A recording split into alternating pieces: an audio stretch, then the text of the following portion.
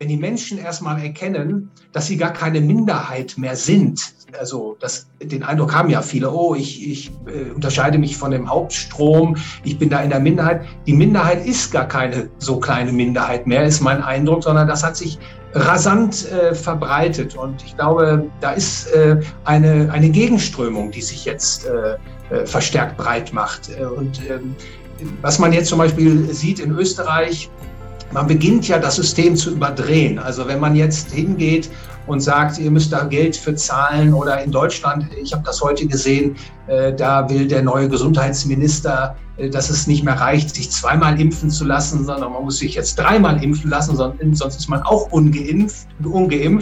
Und wenn man das jetzt weiter durchdenkt, dann wird auch die dritte, das erkennen natürlich immer mehr Menschen, dass das auch für sie zum Problem wird. Die Inflation wird ein Problem oder ist schon ein Problem für viele Menschen, die Energiekosten steigen. Also all dieser Kollateralschaden, dieser politische Globalismus provoziert, die Oligarchisierung der Demokratie als Folgekosten hinterlässt, das wird jetzt sichtbar. Und insofern bin ich da schon optimistisch, dass die Gegenströmung da etwas bewirken kann. Das ist also nicht letztlich vorgezeichnet ist. Ein oder andere Mal schüttel ich natürlich auch den Kopf. Ja, lieber Thorsten, du brauchst eigentlich keine Vorstellung, wie ich schon eingangs gesagt habe, aber ich denke mir, weil ich auch ein großer Anhänger deiner Bücher bin, und es scheint auch irgendwie ein Buch jetzt, das ist zwar schon auf Amazon abgebildet, aber es ist noch nicht veröffentlicht. Ist das richtig? Also ja, man soll ja nicht zu viel verraten, aber ist tatsächlich, glaube ich, habe ich auch schon gesehen, vom Verlag schon veröffentlicht. Im Januar erscheint eine Neuauflage meines Buches Ludwig von Mises, Der kompromisslose Liberale. Das ist also eine Neuauflage eines Buches aus dem Jahr 2018. Und ich glaube, der Verlag hat allerdings auch noch ein weiteres Buch, was im Mai 2022 erscheinen wird. Triumph der Wahrheit, ja? Wie man die Manipulation der ökonomischen Vernunft beendet. Ja. Also es steht noch nicht, der Untertitel steht, glaube ich, noch nicht ganz fest, aber es geht um die Wahrheit, ja. Es geht um die Wahrheit, also ein ganz wichtiges Thema, und ich hoffe, dass ich da insbesondere Aufklärungsarbeit leisten kann unter den Ökonomen und allen, die interessiert sind, wie man ökonomisch richtig denken kann und gute und richtige Theorien von falschen und schlechten Theorien scheiden kann. Ja, also da gibt es leider zu viele Missverständnisse, um es gelinde zu sagen. Also ich möchte auf jeden Fall jedem meiner Zuhörer oder Zuseherinnen einfach das ans Herz legen. Zum einen mal der Antikapitalist, ein Weltverbesserer, der keine ist, wie sich eine vernünftige Zukunft im Kapitalismus statt Antikapitalismus gestalten lässt. Und das Weitere, was ich auch gelesen habe, mit Geld zur Weltherrschaft, warum unser Geld uns in einen dystopischen Weltstaat führt und wie wir mit besserem Geld eine bessere Welt schaffen können. Also ich denke mal, das sind mal die zwei wichtigsten Werke, die bis jetzt von dir publiziert worden sind.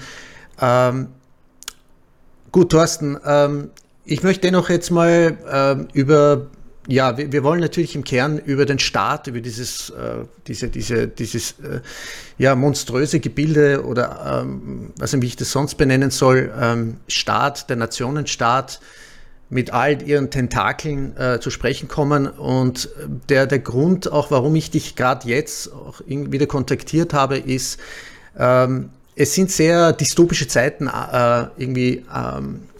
haben sich da sozusagen gebildet, vor allem hier in Österreich.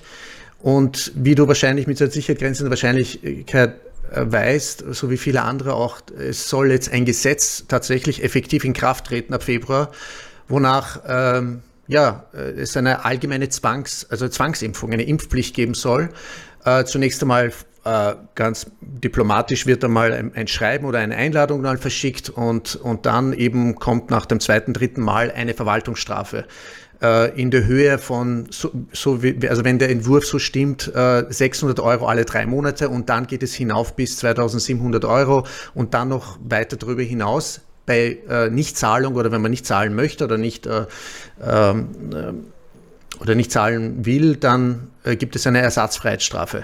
Also das hätte ich glaube, wenn man so etwas jemandem erzählt hätte vor ein paar Jahren, also da wäre man komplett als Verschwörungstheoretiker abgestempelt worden.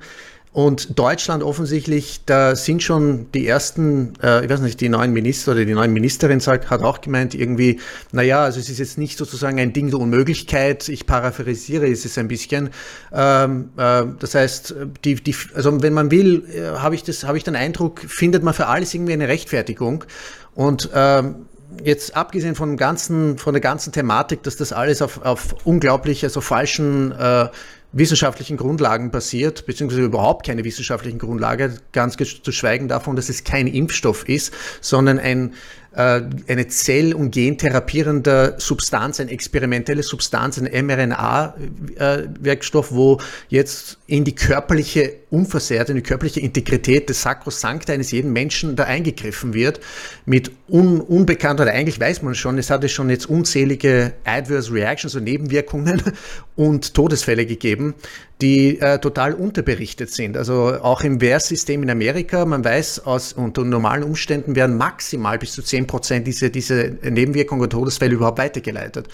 Und also es gibt wir könnten jetzt in den Kaninchenbau gehen, von einem Stein zum anderen. Wie siehst du das Ganze, Thorsten? Ich meine, ist das jenseits von dystopisch, oder ich meine, ist das die Demokratie, oder ist es jetzt das Gewaltmonopol quasi bestätigt durch die Mehrheit der Bevölkerung, die jetzt komplett ich weiß nicht, sowas so durch Propaganda und Gehirnwäsche indoktriniert und also viele Sozialpsychologen und Psychologen, Psychiater reden schon davon, also Leute, die sich wirklich Jahrzehnte mit diesem Phänomen auseinandersetzen, sagen, das ist eine Massenpsychose oder Massenhypnose. Wo sind wir da jetzt? Was ist deine Sichtweise? Ja, Danke. natürlich, ich kann das alles natürlich sehr gut nachvollziehen. Wir sozusagen leben ja im gleichen Sprachraum. Die Entwicklung in Österreich verfolge ich auch sehr genau und mit auch Entsetzen, muss ich sagen. Aber gleichzeitig muss ich anmerken, auch ich bin gar nicht so sehr überrascht über diese Entwicklung. Ich führe das auch insbesondere auf ein Phänomen zurück, und das bezeichne ich als der Staat. Ich glaube, vielen Menschen ist gar nicht klar, was der Staat eigentlich ist, was sein Wesen ausmacht und welche Entwicklungstendenzen er hat. Also viele Menschen glauben ja, der Staat, das sei die helfende Hand, das sei der Schutzpatron, der in Krisen, in Wirtschaftskrisen hilft, einspringt, für die Bedürftigen sorgt oder im Gesundheitssystem dafür Rechnung tragen will, dass es den Menschen gut geht, dass Krankheiten abgewehrt werden. Und ich glaube, das ist so eine Grundhaltung, die viele Menschen gegenüber dem Staat haben. Und deswegen sind sie auch empfänglich für staatliche Maßnahmen, die Hilfe versprechen, gerade auch in Notsituationen. Das ist, glaube ich, der Ausgangspunkt. Und wenn man das jetzt weiter tiefer betrachten will, dann muss man natürlich die Frage stellen, was ist denn eigentlich dieser Staat? Und dieser Staat, das lässt sich mit einer sogenannten positiven Theorie, mit einer positiven Definition erfassen. Also eine Definition, die sagt, was es ist, wie eine Sache tatsächlich ist. Und da kann man sagen, der Staat ist der territoriale Zwangsmonopolist mit der Letztentscheidungsmacht und Gewalt über alle Konflikte auf seinem Gebiet. Also er ist der letzte Richter über die Konflikte, die zwischen seinen Untertanen entstehen, aber er ist auch gleichzeitig der Richter zwischen Konflikten, die zwischen ihm, dem Staat, und seinen Untertanen entstehen. Und das ist natürlich ein Zwangsgewaltmonopol, über das der Staat verfügt. Und der Staat in dieser Konstruktion, also wie wir ihn heute kennen, der hat auch die Tendenz, immer größer zu werden. Also der Staat, und das wissen zum Beispiel auch die sogenannten Ordnungsökonomen oder Ordoliberalen, dass der Staat gefährlich werden kann. Nicht? Zum Beispiel im Dritten Reich in Deutschland hat man das bitter zu spüren bekommen, auch in Österreich, schlimme Erfahrungen mit der Gewalt, mit dem Gewaltmissbrauch des Staates. Und die Lehre, die man daraus gezogen hat, war, wir haben also dieses Gewaltmonopol, und damit wir die guten Seiten nutzen können und die schlechten Seiten abwehren können, dieses Gewaltmonopols, da setzen wir eine Verfassung auf. Und diese Verfassung, die soll dann den Staat einhegen. Und das ist natürlich eine sehr naive Sichtweise, denn der Staat wird früher oder später eben auch das Rechtssystem monopolisieren, also sich selbst zum Richter machen und die Verfassungsregeln so auslegen, wie es ihm, dem Staat, dienlich ist. Und das sehen wir jetzt auch weltweit. Der Staat nutzt diese Krisenthemen, Klimawandel, aber auch Coronavirus, um seine Macht auszudehnen. Damit meine ich auch die Macht der Politiker wie auch der Bürokratie und natürlich auch die Sonderinteressengruppen, die Einfluss auf den Staat nehmen, ihn für ihre Zwecke einspannen. Beispielsweise, das kennt man ja aus der Problematik des Lobbyismus. Die Pharmaindustrie sucht natürlich jetzt ihre Chance. Und der Staat missbraucht dann seine Gewalt gegenüber dem Bürger. Der Bürger ist dann letztlich schutzlos ausgeliefert. Der Staat expandiert, wird immer mächtiger. Und das sieht man jetzt nicht nur in Österreich, sondern auch in Deutschland. Und das ist sozusagen eine Demaskierung, wenn man so will, des Staates. Der Staat zeigt jetzt sein wahres Gesicht. Er ist nicht der wohlmeinende Wohltäter, also wohlmeinende Diktator, sondern er strebt nach absoluter Macht. George Orwell hat das ja, glaube ich, in 1984 sehr gut formuliert. The objective of power is power. Nicht? Und das offenbart sich jetzt. Aber das offenbart sich, glaube ich, auch nur für diejenigen Ökonomen oder Gesellschaftstheoretiker, die sich eingehende Gedanken gemacht haben über das Wesen des Staates, über seinen Ursprung, dass der Staat nämlich aus Gewalt und Zwang entstanden ist und auch nur mit Gewalt und Zwang bestehen bleibt und mit Zwang und Gewalt auch seine Expansion einleitet und durchführt.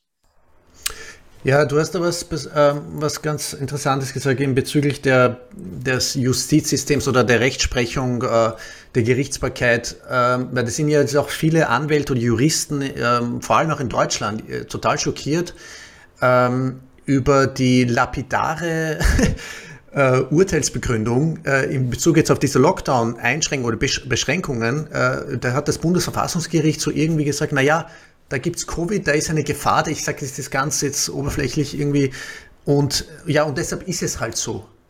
Und das sind unglaublich viele Juristen, haben sich gesagt, was soll das jetzt, was ist das? Ich meine, haben wir überhaupt noch eine Rechtsstaatlichkeit? Gibt es überhaupt noch irgendwelche Grundgesetze oder Prinzipien oder verfassungsmäßig gewährleistete Rechte? Gibt es überhaupt irgendwie noch ein Ethos, zumindest mal auch die Urteile oder die Beschlüsse, die Entscheidungen des Gerichts überhaupt zu begründen? Ich meine, wie siehst du das Ganze? Haben wir noch eine Rechtsstaatlichkeit?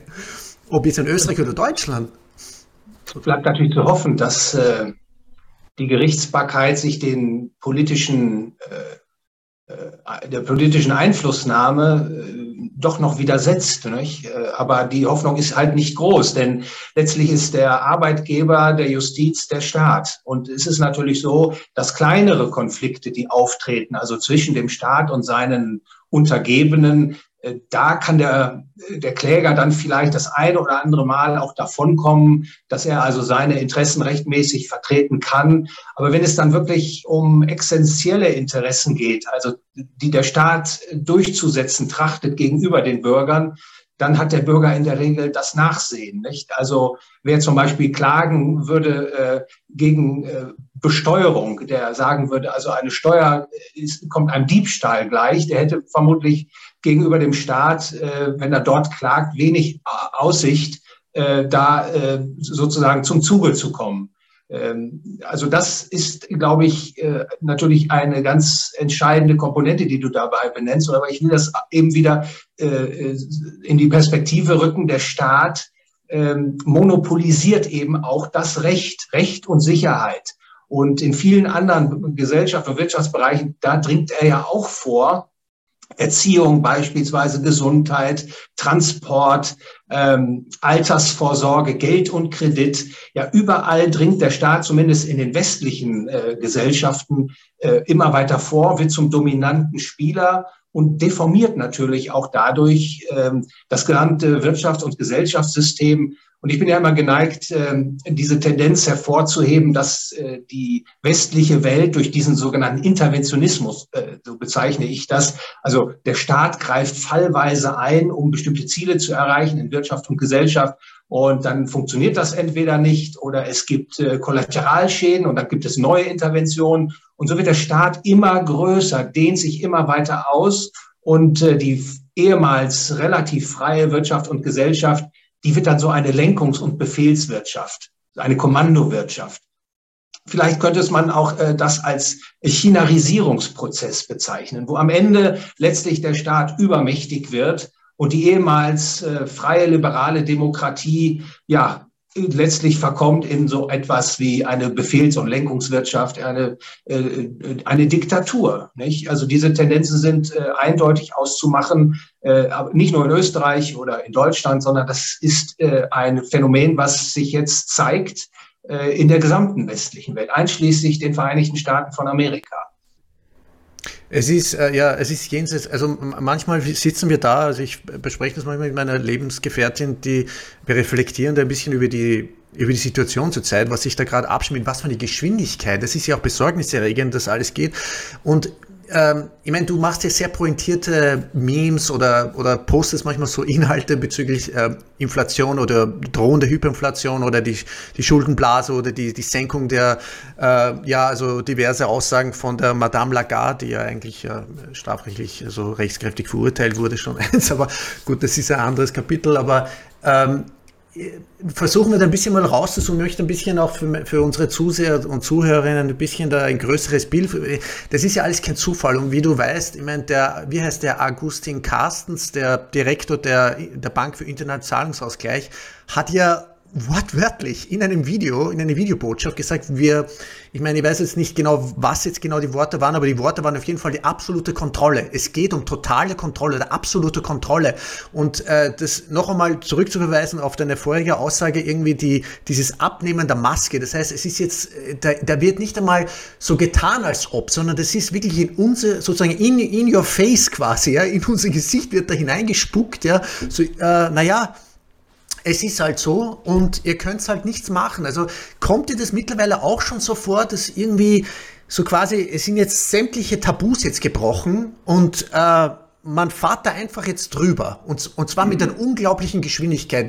Dieses Pushen der Zentralbank Digital Currencies und die Social Credit System aus China. Ich meine, ich würde auch jedem raten, jetzt neben deinen Büchern auch, also sozusagen, um ein ganzheitliches Bild zu bekommen. Da gibt es 2 ganz tolle Bücher, die ich jetzt eins fertig gelesen habe, von Michael P. Singer, Snake Oil.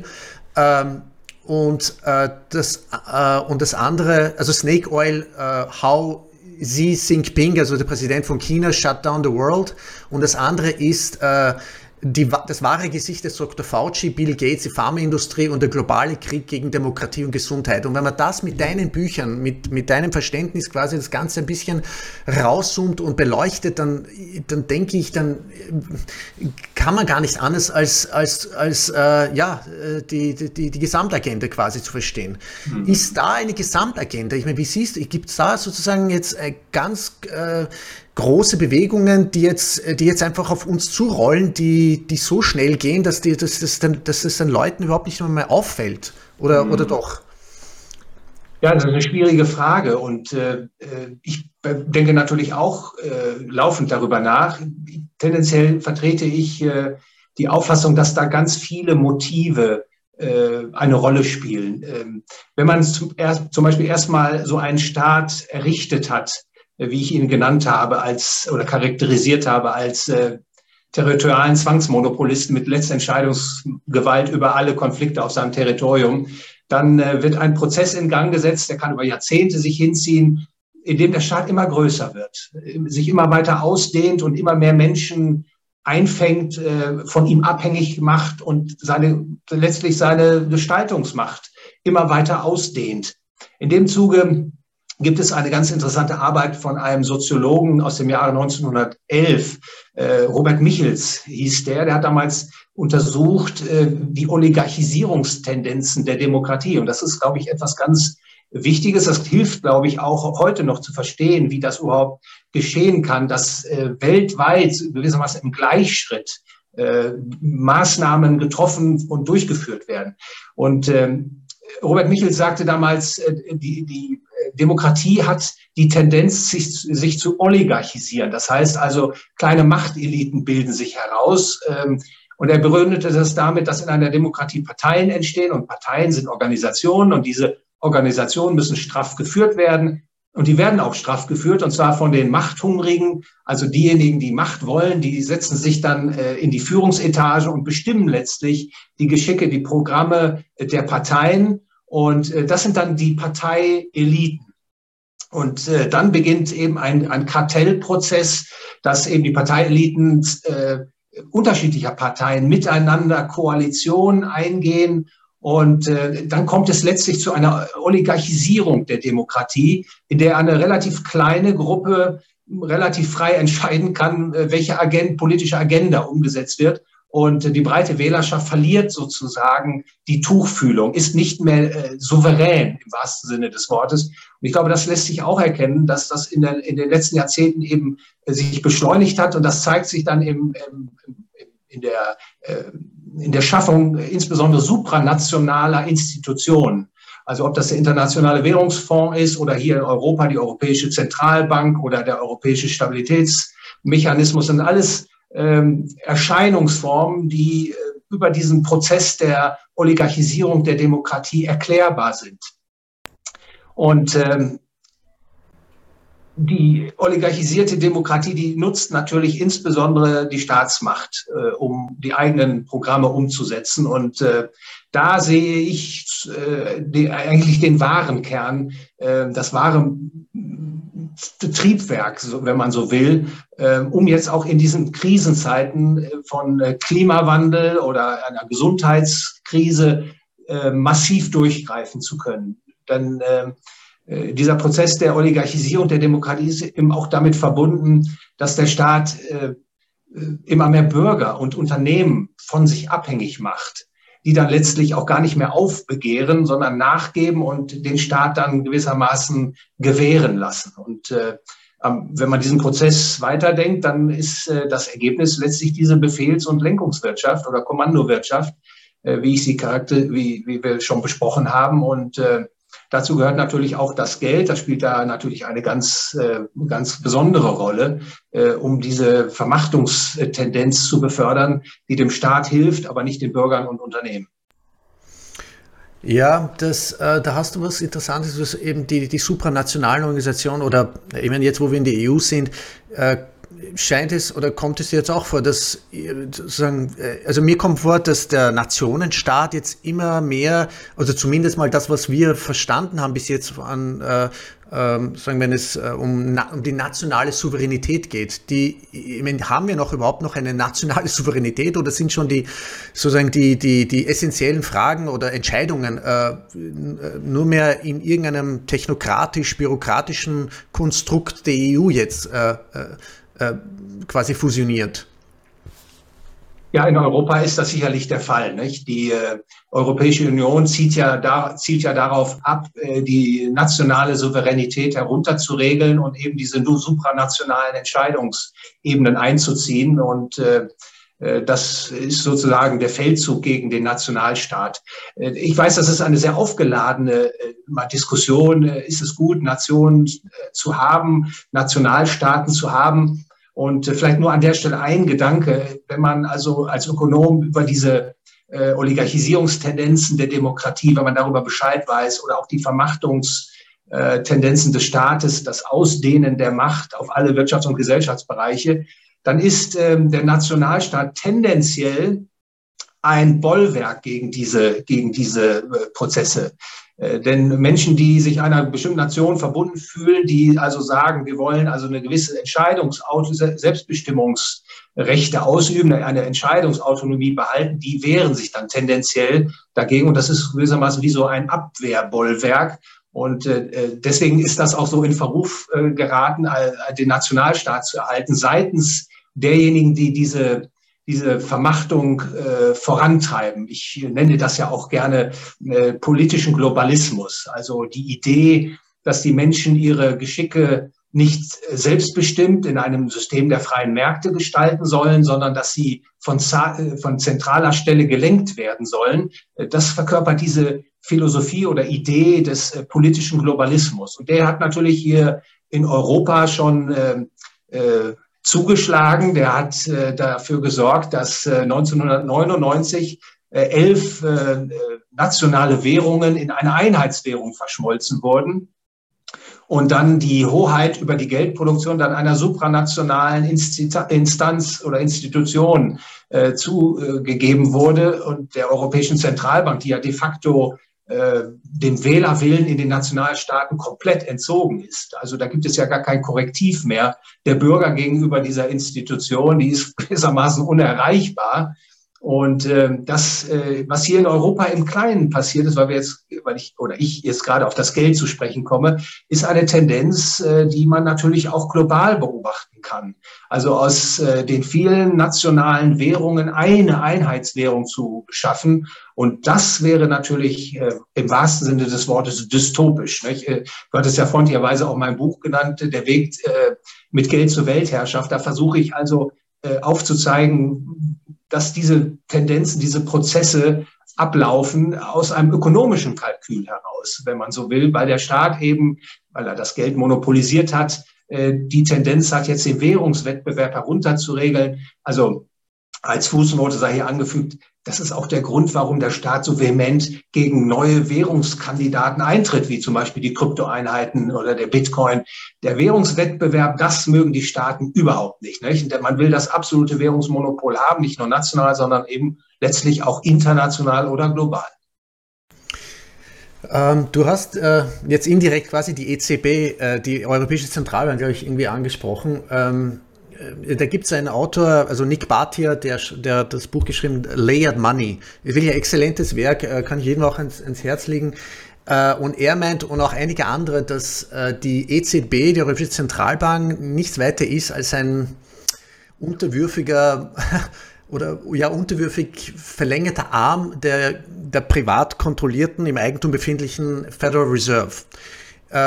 Wie siehst du das Ganze? Ich meine, die ganze Entwicklung jetzt siehst du erstmal, also ursprüngliche Frage war, siehst du den Euro crashen? Weil scheinbar gibt es Signale, Tendenzen, Entwicklungen, die darauf hindeuten, dass die EU jetzt im Prinzip oder in vielen, auch in Deutschland, also im Prinzip haben wir ein Bankrottsystem schon. Ist das nur mehr eine Frage der Zeit oder ist das nicht absehbar? Als man die Europäische Zentralbank gegründet hat, da hatte man dann die Blaupause der Deutschen Bundesbank hochgehalten. Da hat man gesagt, also die Deutsche Bundesbank war Stabilitätsgarant, die hatte eine Währung, die D-Mark, und die war im Vergleich zu vielen anderen ungedeckten Papierwährungen relativ gut. Und deswegen bauen wir jetzt die Europäische Zentralbank und den Euro nach dieser Blaupause. Und ursprünglich war das auch so konzipiert, also zumindest formal. Also man hatte eben diese politische Unabhängigkeit der Zentralbankräte, man hatte die Autonomie, geldpolitische Instrumente einzusetzen etc. Und dann hatte man auch noch eine schriftliche Fixierung des Zieles, also die Inflation nicht zu weit zu treiben. Aber das hat sich im Zeitablauf natürlich alles aufgelöst, weil das natürlich auch nicht im Interesse der Staaten ist. Die Staaten wollen natürlich billige Kredite haben, sie wollen sich verschulden, das kann man am besten mit tiefen Zinsen, und deswegen hat man auch letztlich eine Zentralbank. In der Zwischenphase, da gab es mal natürlich auch eine Neigung der Europäischen Zentralbank, insbesondere im Sinne der Geschäftsbanken, Geldpolitik zu machen, also reichlich Geld und Kredite in Umlauf zu bringen, Banken vor Liquidität und Insolvenz zu bewahren. Jetzt am äußersten Rand zeigt sich das akute Staatsschuldenproblem. Also die Europäische Zentralbank steuert ihre Politik im Sinne der öffentlichen Haushalte einzelner Staaten und kauft Anleihen auf und emittiert da neues Geld, um die Löcher da zu stopfen. Die Inflation steigt natürlich jetzt an. Vielleicht da nur mal eine Zahl. Seit 2019 Ende bis heute hat die Europäische Zentralbank die Geldmenge M3 um etwa 18% ausgeweitet. Also das ist ein Geldüberhang, und der übersetzt sich natürlich jetzt in steigenden Güterpreisen. Die Häuserpreise steigen, aber auch die Preise der Güter des täglichen Bedarfs steigen und die Vermögenspreise steigen. Und das ist natürlich eine inflationäre Politik, die die Kaufkraft des Euro herabsetzt. Deine Frage, crasht der Euro? Da gibt es ja, ich weiß, viele Szenarien, die herumgereicht werden. Und ich will an der Stelle mal sagen, so optimistisch bin ich nicht, dass wir den Euro so schnell loswerden, weil mittlerweile die Staaten ja ganz massiv in das Kapitalmarktgeschehen und auch in das Wirtschaftssystem eingreifen und die Korrekturkräfte gewissermaßen lahmlegen, die üblicherweise einen Crash auslösen können. Also an der Stelle vielleicht nur der Hinweis, früher war es so, nach einer Überschuldungsphase scheuten dann irgendwann die Kreditgeber, neue Kredite zu geben und dann stiegen die Zinsen an und die Schuldner konnten das nicht zahlen und dann kollabierte der anfängliche Kreditboom in einen Bust.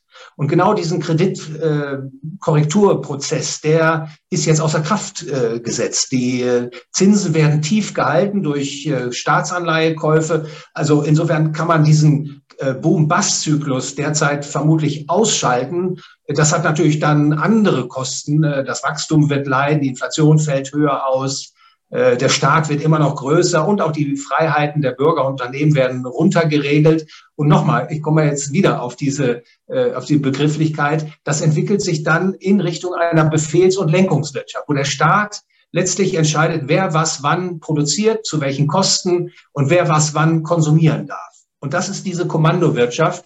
Und das ist ein Alternativszenario, was, man muss leider sagen, längere Zeit funktionieren kann gegenüber diesem Zusammenbruchszenario. Ich will nicht sagen, dass die Wahrscheinlichkeit null ist, eines solchen Zusammenbruchsszenarios. Aber ich würde an der Stelle, soweit ich es überblicke, die Wahrscheinlichkeit für nicht so groß ansetzen. Denn selbst wenn jetzt Banken pleite gehen sollten, dann bekommen die neue Liquiditätsspritzen von der Europäischen Zentralbank. Oder die Staaten erhalten neue Kredite, mit denen sie das Eigenkapital aufpolstern können, ihre heimischen Banken. Da gibt es noch so viele Kaninchen, die man aus dem Zylinder ziehen kann, dass ich also dieses Zusammenbruchsszenario als relativ unwahrscheinlich derzeit ansehe. Aber das Problem ist natürlich, die wirtschaftliche Freiheit wird zurückgeregelt, die persönliche Freiheit wird zurückgeregelt. Wir sprachen ja jetzt auch über der staatliche Umgang mit Klimawandel und Coronavirus. All das führt natürlich dazu, dass die Freiheit immer weiter zurückgedrängt wird und diese Kommandowirtschaft am Horizont erscheint. Und in einer digitalisierten Welt, du sagst es bereits, gibt ja Pläne, ein digitales Zentralbankgeld herauszugeben, ein Social Credit System zu etablieren, beispielsweise im Zuge eines digitalen Impfpasses. Und da ist natürlich die Tür zur Hölle jetzt, die steht natürlich jetzt schon offen. Ja, was halt, ich meine, man muss es halt immer dazu sagen, Thorsten, was ziemlich beängstigend ist, diese Gleichschaltung der Meinungen oder der Diskussionen, die da stattfinden in den Medien oder auch in den sogenannten akademisch-intellektuellen Universitätskreisen, aber vor allem auch die Medien. Also wenn man sich anhört, egal zu welchem Thema, ja, es ist alles gleichgeschaltet. Also ich würde mir wünschen, dass auch, weißt du, mehr so, sage ich mal, erleuchtete Gehirne wie du selbst mehr eingeladen werden zu solchen Diskussionen, aber es wird nicht gemacht, ne? weil auch wiederum die Medien wiederum von ganz großen Organisationen oder Corporations kontrolliert werden und schon immer kontrolliert wurden und jetzt immer schlimmer wird. Hast du eine Meinung zu diesem, weil wir wissen, dass sehr viele diese politischen, ich sage es mal ganz salopp, einfach die politischen Marionetten, wie etwa der resignierte Sebastian Kurz, der vor kurzem auch wegen Korruptionsverdacht jetzt zurückgetreten ist, einer von den sogenannten, was ich nennen soll, Aposteln oder Graduates, Absolventen des Young Global Leader Programms des Weltökonomischen Forums unter Klaus Schwab ist. Und er ist nur einer der vielen. Angela Merkel, Macron, also alle diese Leute, die wir jetzt erkennen, ja, auf dem politischen Parkett, die sind im Prinzip Absolventen dieses Young Global Leaders. Ich glaube, der Einzige, der sich dazu damals bekannt hat, in seinem Lebenslauf stehen gehabt hat, war Professor Richard Werner, den du sicher kennst und vor dem ich wirklich höchsten Respekt habe. Und der hat mir geantwortet, er sagt, ja, er war auch in diesem Young Global Leaders Programm drinnen, aber nachdem er dann angefangen hat, kritische Fragen zu stellen, eben zum monetären, makroökonomischen und so weiter, also wirklich kritische, sensible Fragen, da wurde er dann nicht mehr eingeladen oder wurde ausgeladen. Hast du eine Meinung zu diesem Weltökonomischen Forum von Klaus Schwab und wie das alles gesteuert ist oder beeinflusst wird zumindest? Also ich kann deine Worte natürlich gut nachvollziehen und man könnte allzu leicht in Pessimismus verfallen, nicht? Und wahrscheinlich viele deiner Zuschauerinnen und Zuschauer denken ähnlich. Aber an der Stelle will ich doch was Optimistisches sagen, nicht? Wir befinden uns in einem Wettstreit der Ideen, einem Kampf der Ideen. Das, was die Menschen tun und handeln, das wird letztlich durch Ideen verursacht, die sie gelernt haben, die sie in der Schule aufgenommen haben, von ihren Eltern, von ihrem Freundeskreis aufgenommen haben. Und derzeit ist es so, dass die kollektivistischen, sozialistischen und neomarxistischen Ideen eine Renaissance erfahren haben. Die kommen jetzt in einem anderen Gewand daher. Aber wenn man sich inhaltlich damit beschäftigt, auch was das World Economic Forum da tut, dann findet man doch deutlich die Fingerabdrücke eben dieser kollektivistischen, sozialistischen und marxistischen dieser Herkunft. Das sieht man. Und man kann das nur bekämpfen, man kann dem nur entgegentreten mit besseren Ideen. Und das tust du ja zum Beispiel, indem du mit Gästen über diese Problematik sprichst und Menschen erreichst. Und das tue ich auch in meinen Schriften. Und diese Kraft sollte man keinesfalls unterschätzen. Also es verbreitet sich ja. Ich sehe mittlerweile so viele Plattformen, Diskussionsforen, Videobeiträge, die das thematisieren. Und ich glaube, wenn die Menschen erstmal erkennen, dass sie gar keine Minderheit mehr sind, also den Eindruck haben ja viele, ich unterscheide mich von dem Hauptstrom, ich bin da in der Minderheit. Die Minderheit ist gar keine so kleine Minderheit mehr, ist mein Eindruck, sondern das hat sich rasant verbreitet. Und ich glaube, da ist eine Gegenströmung, die sich jetzt verstärkt breit macht. Und was man jetzt zum Beispiel sieht in Österreich, man beginnt ja das System zu überdrehen. Also wenn man jetzt hingeht und sagt, ihr müsst da Geld für zahlen, oder in Deutschland, ich habe das heute gesehen, da will der neue Gesundheitsminister, dass es nicht mehr reicht, sich zweimal impfen zu lassen, sondern man muss sich jetzt dreimal impfen lassen, sonst ist man auch ungeimpft. Und wenn man das jetzt weiter durchdenkt, dann wird auch die dritte dann wird es wie ein Abonnement werden. Ich meine, und ich glaube, das schon nach dem anderen. Das erkennen natürlich immer mehr Menschen, dass das auch für sie zum Problem wird. Die Inflation wird ein Problem oder ist schon ein Problem für viele Menschen. Die Energiekosten steigen. Also all dieser Kollateralschaden, dieser politische Globalismus provoziert, die Oligarchisierung der Demokratie als Folgekosten hinterlässt, das wird jetzt sichtbar. Und insofern bin ich da schon optimistisch, dass die Gegenströmung da etwas bewirken kann. Dass es also nicht letztlich vorgezeichnet ist. Also die Marxisten haben ja immer gesagt, der Gang der menschlichen Geschichte ist vorbestimmt und am Ende steht der Sozialismus oder dann der Kommunismus. Und das sagten schon Ökonomen wie Ludwig von Mises. Nein, der Mensch ist durch Ideen getrieben. Der gestaltet seine Welt durch Ideen, denen er anhängt. Und deswegen muss man diese sozialistischen, kommunistischen Ideen bekämpfen. Denn wenn die Menschen glauben, dass das Heil sein wird, wenn man diese Ideen in die Tat umsetzen wird, dann sieht es düster aus. Aber wenn Menschen erkennen, dass Freiheit und Wohlstand nicht mit sozialistischen oder marxistischen Ideen erreichbar sind und Frieden, dann ist der Sieg davon getragen. Also wenn die Maske fällt, Taiwan, dann ist eine massive Veränderung dieser Prozesse, die wir jetzt verstärkt, dynamisiert beobachten in den letzten Jahren, dann kommt das zu einem Ende. Also insofern ist es für jeden eine Aufgabe, da mitzumachen. Also die Menschen, die den Mut haben oder auch die Zeit und die Leidenschaft, sich da einzubringen, die sollen das tun. Und die es nicht können, zeitlich oder aus welchen Gründen auch immer, die sollen sich finanziell unterstützend zeigen, also indem sie Institutionen finanziell unterstützen, die diese Lehren, diese Aufklärungsarbeit bereitstellen. Und da gibt es ja YouTuber, da kann man dann per PayPal einen kleinen Obolus hinterlassen. Ich glaube, das ist der Weg und man muss die Menschen ermutigen, in diesen Kampf der Ideen einzusteigen. Ja, und du hast was Richtiges natürlich gesagt. Es sind schon, ich meine, ob das jetzt 20, 30 oder 40% der Bevölkerung ist, die, sage ich mal, genauso denken, aber ich glaube, die Bevölkerung leider ist so von Angst besessen. Ja, also man regiert ja mit Angst. Also das ist alles Angst, dieses Angstschüren und die Angst vor der Angst vor der Angst. Ich glaube, das erzeugt irgendwie schon eine Gesellschaft, ja, das wahnsinnig verängstigt ist oder verblendet ist und dann nur mehr, ich weiß nicht, Dinge halt wegrationalisiert oder mit kognitiver Dissonanz herumläuft, um es noch ein bisschen mehr vielleicht mit einem positiven quasi Ende diese Episode abzuwickeln, lieber Thorsten, was können die Menschen noch tun? Ich meine, wir haben uns überlegt, wirklich so, wir kennen viele andere auch, wie wir selbst, die ein Kind haben oder Familie haben oder nicht jetzt wissen, was machen wir jetzt? Sollen wir jetzt auswandern?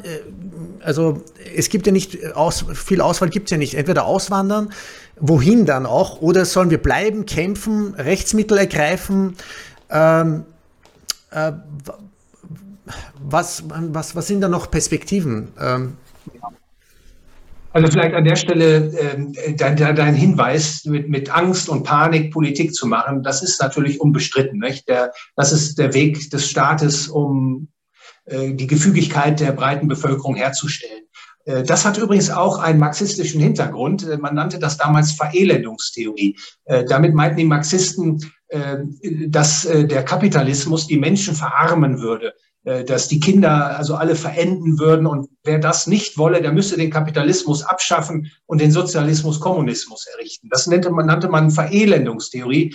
Und dieses Muster, das wird natürlich heute auch angewandt. Die Themen sind heute Klimawandel und Coronavirus. Die Menschen in Angst und Schrecken zu versetzen und sagen, hier ist die Lösung und die Lösung ist der Staat und das totale Diktat. Dem kann man nur mit Aufklärung entgegentreten. Nicht? Ein anderes Mittel haben wir nicht. Aber dann sollte man auch nicht verzagen. Also deshalb will ich jetzt auch darauf eingehen, was du gefragt hast, was kann man da tun? Also Aufklärungsarbeit leisten. Also jeder kann zum Beispiel das Video, was wir jetzt zusammen aufgenommen haben, wenn es ihm gefällt, 2, 3 Freunden zumailen mit der Aufforderung, wiederum an 2, 3 weitere Personen das Mail weiter zu versenden. Man kann Bücher zu Weihnachten oder zu Geburtstagen verschenken. Ludwig von Mises, Friedrich August von Hayek, Hans-Hermann Hoppe, also die libertäre Denker, Bücher über Bitcoin, gibt es ja wunderbare Werke, über Geldtheorie, also solche Dinge verschenken. Oder wenn es Veranstaltungen gibt, wo libertäre Denker sprechen, ladet man dann seine Freunde dazu ein, seinen Vater oder auch die Eltern, eine Oma, Onkel, die Menschen an die Hand nehmen und sie dorthin führen. Und wenn jeder einen erreicht, dann ist immer schon viel gewonnen. Und dann als letztes vielleicht nochmal der Hinweis, wer keine Zeit hat, wer sich da nicht berufen fühlt, da an die Frontlinie zu gehen, der sollte sich umsehen und schauen, welche Institute, welche Personen arbeiten in dem Bereich, und dann unterstützt man die finanziell. Dann geht man mit denen eine Arbeitsteilung ein und unterstützt die eben mit finanziellen Mitteln, dass die möglichst viele Menschen weiter erreichen können. Und ich glaube, jeder kann da etwas tun, und ich glaube, wenn man das aufnimmt, dann wird man auch sehen, es gibt Chancen, es gibt Mittel. Und nochmal, ich bin ja auch so eine Handlungslogiker, wie man das sagt. Also die Logik des menschlichen Handelns, da ist sehr viel enthalten, was wir als Erkenntnisse über die reale Welt entnehmen können, diesem Ausdruck, dass der Mensch handelt. Und eine Komponente ist eben, Handeln bedeutet stets, einen Zustand zu ersetzen durch einen besseren Zustand. Das ist das, was das menschliche Handeln ausmacht. Da ist Hoffnung enthalten nach Besserung. Und deswegen machen wir ja auch hier dieses Interview, das Gespräch, den Austausch der Gedanken, weil wir wissen, dadurch verbessern wir unsere Situation. Also wir können uns auf den neuesten Stand der Entwicklungen bringen durch den Gedanken- und Argumentationsaustausch. Aber wir erreichen auch viele Menschen. Und nochmal, der Optimismus ist ganz wichtig in diesen Tagen. Und es gibt gute Gründe auch, diesen Optimismus nicht fallen zu lassen. Ja, absolut. Danke nochmals für deine Zeit, Thorsten. Wie gesagt, ich glaube schon, dass wir da, sagen wir mal, auf einer Wellenlänge sind, was die Wurzellösung ist. Und das ist die Transformation des monetären Systems. Also wir müssen uns von diesem Fiat-System endlich nicht unbedingt, oder wir müssen es obsolet machen, deshalb bin ich auch so ein unglaublich großer Befürworter und Fan von Bitcoin, weil oder sei es einfach hartes Geld, nennen wir es hartes oder härtestes Geld, ob das jetzt Gold ist. Ich meine, es gibt noch immer Leute, die noch immer an den Goldstandard glauben, und ich weiß es nicht, also ich bin ein bisschen skeptisch, aber ich denke mir, es ist auf jeden Fall besser, in einem harten Geldsystem die Strukturen aufzubauen, als unter diesem komplett wahnsinnigen Fiat-Zentralbank gesteuerten System. Und ich denke mir, wenn man dem System den Saft entzieht, dann können wir einfach auch neue Strukturen aufbauen und das alte obsolet machen. Ja, das ist genau richtig, Taiwan.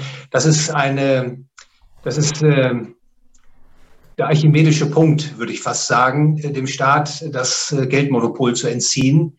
Also, dass er nicht mehr die Möglichkeit hat, beliebig sich finanzielle Mittel zu beschaffen und damit sein Wachstum zu finanzieren. Es gibt natürlich neben diesem Grund auch weitere ökonomische und ethische Gründe, warum das Geld nicht in staatliche Hände gehört. Und meine Formel ist da immer: Wir brauchen einen freien Markt für Geld, wo die Menschen selbstbestimmt entscheiden können, welches Medium sie für ihre Tauschzwecke einsetzen wollen. Ob das eine Kryptoeinheit ist, ob das physisches Gold oder Silber oder was auch immer ist.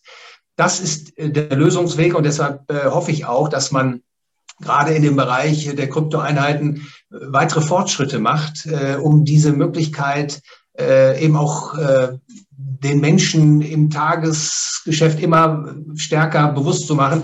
Man braucht keine Zentralbank. Im Gegenteil, ist es sogar eine sehr schlechte Idee, wenn man also ein Zentralbankgeldmonopol hat, sondern was man braucht, ist ein freier Markt für Geld. Und da an der Stelle, vielleicht ist das auch nochmal für die Zuschauerinnen und Zuschauer interessant. In den Vereinigten Staaten von Amerika gibt es einige Bundesstaaten, die die Steuern, die Mehrwertsteuer und Kapitalertragssteuer auf Gold und Silber abgeschafft haben, um diese Medien wettbewerbsfähig zu machen gegenüber dem Dollar. Also in Texas oder in Wyoming, in Idaho, in Arizona, da kann man, wenn man möchte, im Restaurant mit Gold oder Silber bezahlen oder in Dollar. Die Menschen haben da im Grunde schon die Freiheit. Das hat man gemacht, weil man die Menschen schützen will vor der Entwertung des Dollar aus Washington. Und diese Idee, das ist genau der richtige Weg, den Menschen die Wahlmöglichkeiten zu geben. Und wer weiß, welche Wendung das internationale Fiat-Geld jetzt nimmt, wenn beispielsweise dann die Menschen in Texas besser fahren, indem sie Gold oder Silber zu Zahlungszwecken verwenden oder Kryptoeinheiten, dann werden das andere Menschen lernen in anderen Regionen der Welt, und die wollen die bessere Lösung auch haben. Also auch hier nochmal gibt es gute Gründe, auch den Optimismus nicht fallen zu lassen. Die Menschheitsgeschichte hat Auf und Abs erlebt. In der Tendenz hat der Mensch es schon geschafft, in den letzten Jahrhunderten die materielle Wohlfahrt zu verbessern, friedvoller zu werden. Dass wir da nach wie vor ein primitives staatliches Geldmonopol haben, das ist nicht das Ende der Entwicklung, sondern das ist der Anfangspunkt für eine Revolution im Geldwesen in den nächsten Jahren. Ja, ich glaube, es ist nur mehr eine Frage der Zeit, wie schnell sozusagen der Schmerzpunkt bei den Menschen erreicht ist. Ich glaube, vielleicht ist es noch nicht so ganz erreicht, weil ich glaube, sehr viele Menschen auch in Österreich, die glauben noch, wir sind auf der Insel des Seligen, aber ich denke, es sind jetzt viele Menschen jetzt aufgewacht, aufgrund auch dieser ganzen, Covid, Virus-Angstmacherei und so weiter und Zwangsimpfungen und alle möglichen Propaganda und Aktionen, die da gestartet wurden. Thorsten, also das war wirklich ein sehr aufschlussreiches, erhellendes Gespräch. Vielleicht magst du mal meinen Zuseherinnen noch mal sagen, wo man dich finden kann oder abschließende Gedanken. Ja, zunächst mal, Kaiwan, danke ich dir für deine Initiative, dass du mich angeschrieben hast, dass wir das heute miteinander besprechen konnten. Und ich hoffe natürlich, dass das auch erhellend war für deine Zuschauerinnen und Zuschauer. Also ich bin erreichbar über das Ludwig von Mises Institut, www.mises.de.org. eine Plattform, wo die Lehren der österreichischen Schule der Nationalökonomie in der Tradition von Ludwig von Mises verbreitet wird. Es gibt Schriftbeiträge, wir haben eine Videothek, es gibt vieles, was man sich dort ansehen kann ich alles sehr empfehlen. Ansonsten gebe ich alle 2 Wochen einen Degussa Marktreport heraus. Da geht es um internationales Kapitalmarktgeschehen, was passiert im Edelmetallmarkt. Es gibt auch ein paar politische Kommentare. Vielleicht ist das ebenfalls erhellend. Und ansonsten versuche ich natürlich über Twitter, über Facebook und LinkedIn meine Positionen zu verbreiten, Kommentare zu aktuellen Entwicklungen abzugeben und natürlich aufklärend zu wirken. Also wer da Interesse hat, freue ich mich natürlich über jeden Folger. Ja, ich finde also nicht nur amüsant, sondern wirklich sehr informativ. Auch die Memes, die du sehr gezielt einsetzt oder die Bilder dazu, sei es jetzt zur Inflation oder zur Geldmengenerweiterung. Genau. Ja, an der Stelle und abschließend empfehle ich natürlich auch allen, dich weiter anzusehen und deine Gesprächspartner, die du hast. Ich glaube, im Bereich Geld, Kryptoeinheiten, da bist du eine ganz zentrale Anlaufstelle und diese Ideen deiner Gäste und auch deiner eigenen Ideen, die sollte sich keiner entgehen lassen. Sehr schön. Na, vielen Dank. Thorsten, wünsche dir auf jeden Fall noch eine wunderschöne Zeit, frohe Weihnachten, einen guten Rutsch ins neue Jahr. Hoffentlich hören wir uns dann auch im nächsten Jahr und danke nochmals für all deine Arbeit. Ich bedanke mich bei dir nochmal ganz herzlich. Alles Gute und bis hoffentlich bald. Bis bald. Tschüss, Thorsten. Ciao. Tschüss.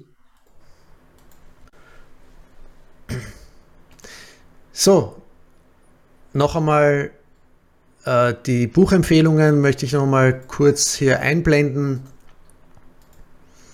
Und zwar von Dr. Thorsten Polleit. Seine Website ist thorsten-polleit.com und die Bücher von ihm sind auf jeden Fall extrem lesenswert, kann ich jedem nur empfehlen. Der Antikapitalist, ein Weltverbesserer, der keine ist, wie sich eine vernünftige Zukunft im Kapitalismus statt Antikapitalismus gestalten lässt. Dann mit Geld zur Weltherrschaft, warum unser Geld uns in einen dystopischen Weltstaat führt und wie wir mit besserem Geld eine bessere Welt schaffen können. Und weitere Bücher werden jetzt demnächst erscheinen. Und die anderen Bücher, die ich vorhin erwähnt habe, ist The Real Anthony Fauci auf Original, ist auch schon auf Deutsch übersetzt worden. Bill Gates, die Pharmaindustrie und der globale Krieg gegen Demokratie und Gesundheit. Also da geht es wirklich um das Eingemachte mit unglaublich vielen Referenzen, Fakten, investigativ super recherchiert und natürlich von Michael P. Sanger, Snake Oil, How Xi Jinping Shut Down the World. Sollte auch bald hoffentlich auf Deutsch übersetzt sein. Ja, das war's dann schon. Ich bedanke mich für eure Aufmerksamkeit. Bleibt standhaft. Informiert euch, teilt dieses Video, folgt mir auf Twitter, folgt auch Thorsten Polleit auf Twitter, auf LinkedIn, wo ihr auch immer seid, auf welche Social Media Plattformen und lasst euch nicht kleinkriegen, falls du in Österreich sein solltest und du einen Bescheid oder quasi eine Strafverfügung bekommen solltest, dann ist auf jeden Fall wichtig, die Rechtsmittelfrist nicht verstreichen zu lassen. Also entweder selbst ein Rechtsmittel ergreifen oder einfach eine der spezialisierten Anwälte, die unter anderem Dr. Brunner vom MFG, von dieser neuen Partei, wo es sozusagen um Menschenrechte geht, um Prinzipien, um Verfassungsschutz und so weiter, oder Magister Forsthuber. Da gibt es noch, wie gesagt, ein paar andere in Deutschland, in Österreich, im deutschsprachigen Raum. Aber vor allem in Österreich für die Österreicher, die jetzt, eine Strafverfügung bekommen sollten, falls du also jetzt nicht die Strafe jetzt gleich zahlen möchtest, was ich auch wirklich nicht empfehlen würde, weil das wäre dann eigentlich ein Zugeständnis oder ein Eingeständnis. Also am besten die Rechtsmittelfrist nicht verstreichen lassen und einfach Verfassungsbeschwerde oder sich eine Verfassungsbeschwerde anschließen. Da gibt es auch eine von Herrn Höllwarth in Österreich. Also da muss man irgendwie seine eigenen Hausaufgaben ein bisschen machen, wer da am besten für so einen Fall geeignet ist. Mein Name ist Kevan Dabani, ich bin der Host The Kevandavani Connection Show. Und falls du irgendwelche Fragen haben solltest, Empfehlungen für weitere Gäste, bitte lass es mich wissen. Meine E-Mail ist kd@kevandavani.com und du findest mich auf Twitter, LinkedIn, Facebook auch natürlich, und abonniere auch meinen YouTube-Channel und natürlich alle meine Podcast-Plattformen, die überall ausgestrahlt werden. Danke nochmals und einen schönen Tag noch. Bis bald. Tschüss.